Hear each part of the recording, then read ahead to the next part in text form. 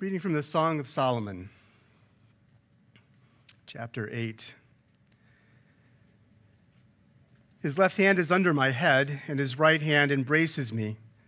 I adjure you, O daughters of Jerusalem, that you not stir up or awaken love until it pleases.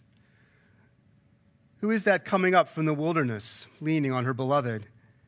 Under the apple tree I awakened you. There your mother was in labor with you. There she bore you, was in labor. Set me as a seal upon your heart, as a seal upon your arm, for love is strong as death. Jealousy is fierce as the grave.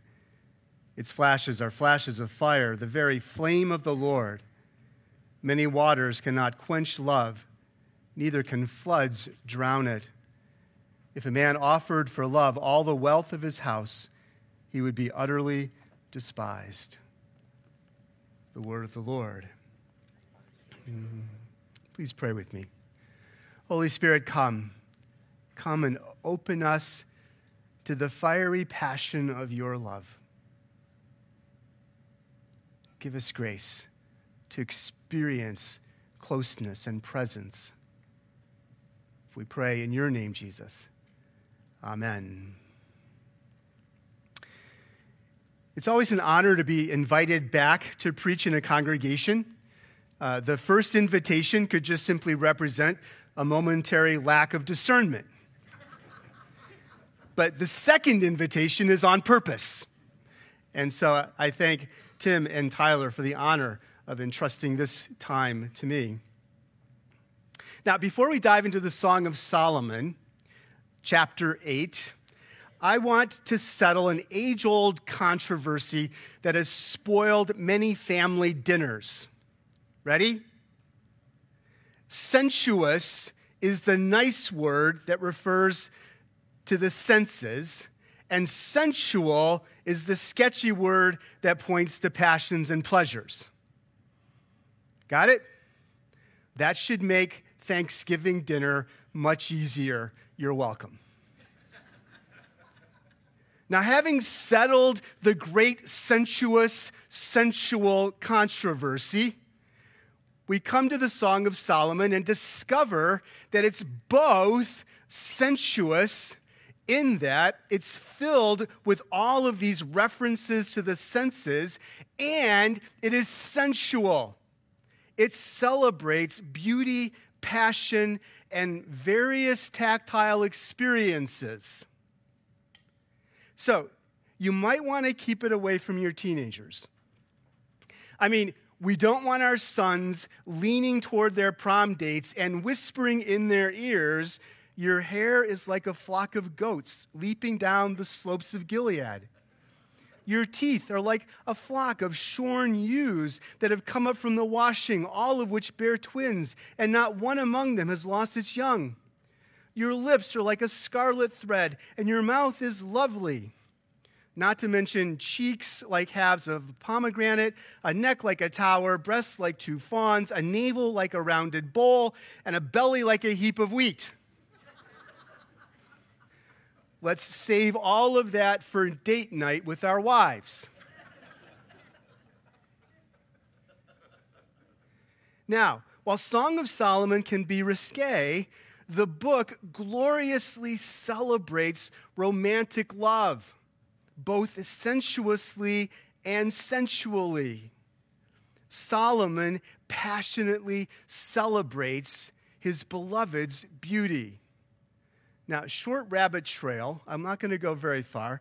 Does it seem odd to anyone else that the Lord chose the man with 700 wives and 300 concubines to write the love poetry that he intended to put in the Bible? Just wondering. All right, back to our regularly scheduled program. Now, Solomon celebrates his beloved, and his beloved celebrates Solomon with the same ferocious desire. Now, even without appreciating all the metaphors, we understand clearly what's going on in the book of Song of Solomon. And there's no place in there, there's no hint at any point where the beloved or the groom are thinking to themselves, vanity of vanities, about what they're celebrating, or, meh, it's okay. When you read the Song of Solomon, you're in the realm of pure and utter delight. No one is thinking, it's all right. Like Adam breaking into song when he meets Eve. This is pure celebration. From navels to noses, eyes to thighs, chests, breasts, lips, and cheeks, everything. Pure and utter delight. Now, Sherry and I highly recommend romance. And we're suckers for a good romantic movie, especially if it's a comedy written by Nora Ephron and stars Meg Ryan. How can Sleepless in Seattle be 30 years old this year? That's crazy. We cheer when the couple overcomes all the obstacles and misunderstandings, their pride and prejudice, so to speak, and finally realize they were meant to be together. At least we cheer if they don't end up in bed unwed. And that's the problem with romantic love as is experienced in our culture. Sensual desire, romantic passion, becomes self-authenticating. Have you heard anybody say, how can anything that feels so good be bad? Well, try to live on Oreos for a year. It becomes an excuse for illicit physical intimacy. Passion ends up taking the place of the hard and transformative work of a real relationship, as if what happens in bed magically makes up for a lack of friendship or conversation or vulnerability or confession or forgiveness or self-sacrifice. In other words, real love. Romantic love expressed in passion and pleasure was never meant to be everything. It was never even meant to be the main thing. It was meant to be a servant, not a master. But in our culture, romantic love has overflowed its bounds. What God created to be a good thing, we have made into the ultimate thing. What God created to serve a lifelong vowed commitment, we have made into an idol that demands our service. The problem then isn't sensuality, it's idolatry. And as with all idolatry, it's based on a false promise, namely that romantic love will lead us effortlessly to happily ever after. It won't. It's a false promise made by a false God. Now, our idolizing romance doesn't make it evil. Romance, in its proper place, has a twofold God-given purpose: to serve and to point. To serve real love and to point beyond itself. The love that the lover and beloved enjoy in the Song of Solomon is romantic love. But there's a deeper love, a sealed love, that we see most clearly at the end of the book in today's passage. So the beloved says to her lover, the wife says to the groom, the bride says to the groom, "Set me as a seal upon your heart, as a seal upon your arm, for love is strong as death. Jealousy is fierce as the grave." Set me as a seal. Now, I want you to notice carefully. She doesn't say, set my love as a seal. She doesn't say, set your love as a seal. She says to her beloved, set me as a seal on your heart, as a seal on your arm. Me, not my body, me as a person. Now, in Solomon's day, the seal was used to claim something as one's own. So if you were a merchant and you were on a journey, you would go someplace, you would say, hey, I want to buy all of this timber, and I'll bring a wagon to take it to the ship this afternoon. And then you would set your seal on the timber. You would make your mark on all of that wood, and you'd say, this is now mine. I've paid for it. It belongs to me. The beloved is saying, set me as a seal on your heart, because we belong to each other. Earlier in the Song of Solomon, she'll say, I am his and he is mine. This is a love that is saying, as long as we both shall live, not as long as our love shall last. That's idolatry. But the vowed, committed love that she's asking for from her beloved, set me as a seal upon your heart, is the love that will last a lifetime. And here's the great wonder of it all. It's not a romantic love that will keep our committed love alive. We've all known folks that once the romance was gone, they began to say, I don't think we're right for each other. I think we've outgrown each other. I think we need to move on. I think that this thing we thought we had, we don't have anymore, and so it's time for us to go find other people. Romantic love will not keep committed love alive, but I will tell you that committed love can keep romantic love alive. In the ebb and flow of our marriages, there are plenty of times where we think to ourselves, well, I guess that part's over. When your third child has gotten up for the fourth time at night, for the fourth day in a row, it's really not likely that you're going to roll over towards each other and say, you know what would really be great right now? Reading Song of Solomon to each other. In fact, if one spouse rolls to the other and makes eyes, the other one is likely to say, what in the world are you thinking? But here's the deal. Committed love will get you through that patch and to the place where, rested, you may roll over in the middle of the night and read Song of Solomon to each other. Romantic love will not keep committed love alive, but committed love may very well keep romantic love going. She says, set me as a seal. But in that, there's also this claim, for love is strong as death. Love is strong, or some translations, stronger than death. Now, in one sense, the claim is clearly true. People we love die, but our love for them doesn't die with them. We love them in our memories. But in another way, it's patently false. I loved my dad, but he died.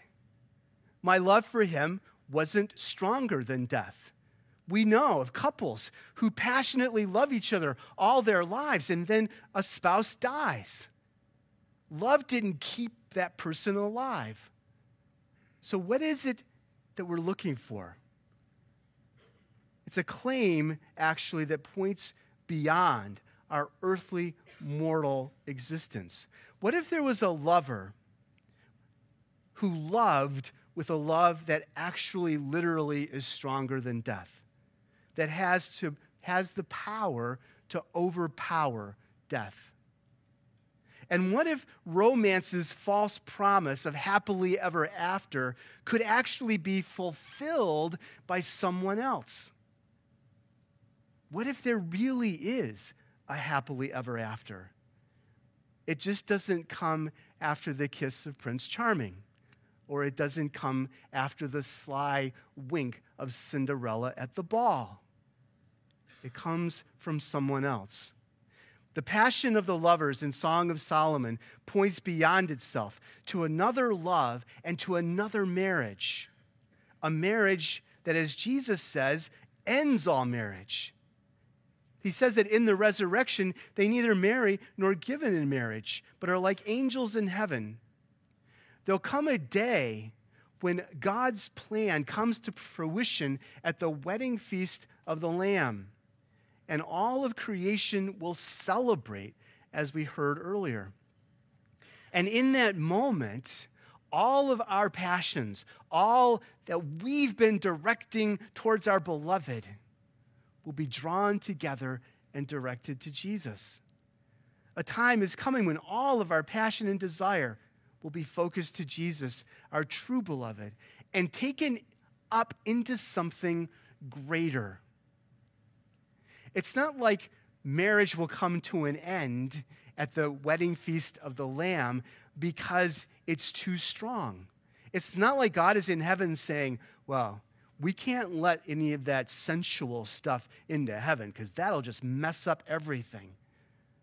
God is saying that sensual stuff, it's good as training wheels, but there's a love that absorbs it, that draws it in, that's bigger than it, that's more amazing.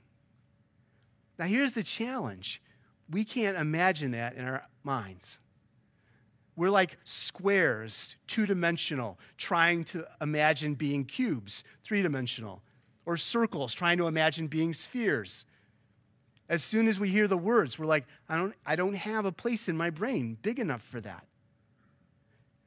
But our passion, our romantic love, points to something so amazing that even our best moments with our spouses, the most intimate time, the time you feel the most vulnerable and the most known and the most loved, is just a slight hint to what Jesus is offering at the wedding feast of the Lamb. The transformation of our sensual desire in the resurrection is because what's happening in the resurrection is too powerful for our experience to hold it. Our passions are transformed. So what do we do with all of this? Well, first of all, for those who are married, enjoy romance. Keep the spark alive. Know each other fully. Love each other fully, as Tyler was preaching on last week. Enjoy each other fully. Secondly, don't believe the false promise of happily ever after. Until the marriage feast of the Lamb, our marriages will have peaks and valleys. They'll require tons of forbearance, patience, forgiveness. In a word, love. Self-sacrificing for better, for worse, until death do us part, love. It's this love that's the foundation of a great marriage, not passion. Third, likewise, if you're unmarried, don't believe the happily ever after depends on Prince Charming's kiss. Romance is not the end-all and be-all. You are already joyfully, passionately loved by Jesus. He delights over you with loud singing, as the prophet Zephaniah puts it. Jesus' passionate, joyful love for you bubbles up into song that resounds through all of creation. Know that love. Finally, for all of us then, unmarried or married, let us look to Jesus, our true beloved, the only one who truly knows us and loves us fully. Let's set our hearts on the wedding feast of the Lamb, when every impediment to union with Jesus will be removed and love will prove itself to be stronger than death. Let's pray.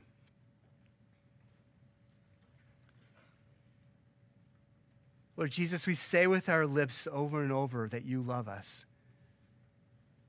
But Lord, I pray that you would give us an intuition, an insight into the depth and the passion and the ferocity of that love. So Holy Spirit, would you come and open our hearts as fully as possible to the experience of your passionate love. We pray in your name, Jesus. Amen.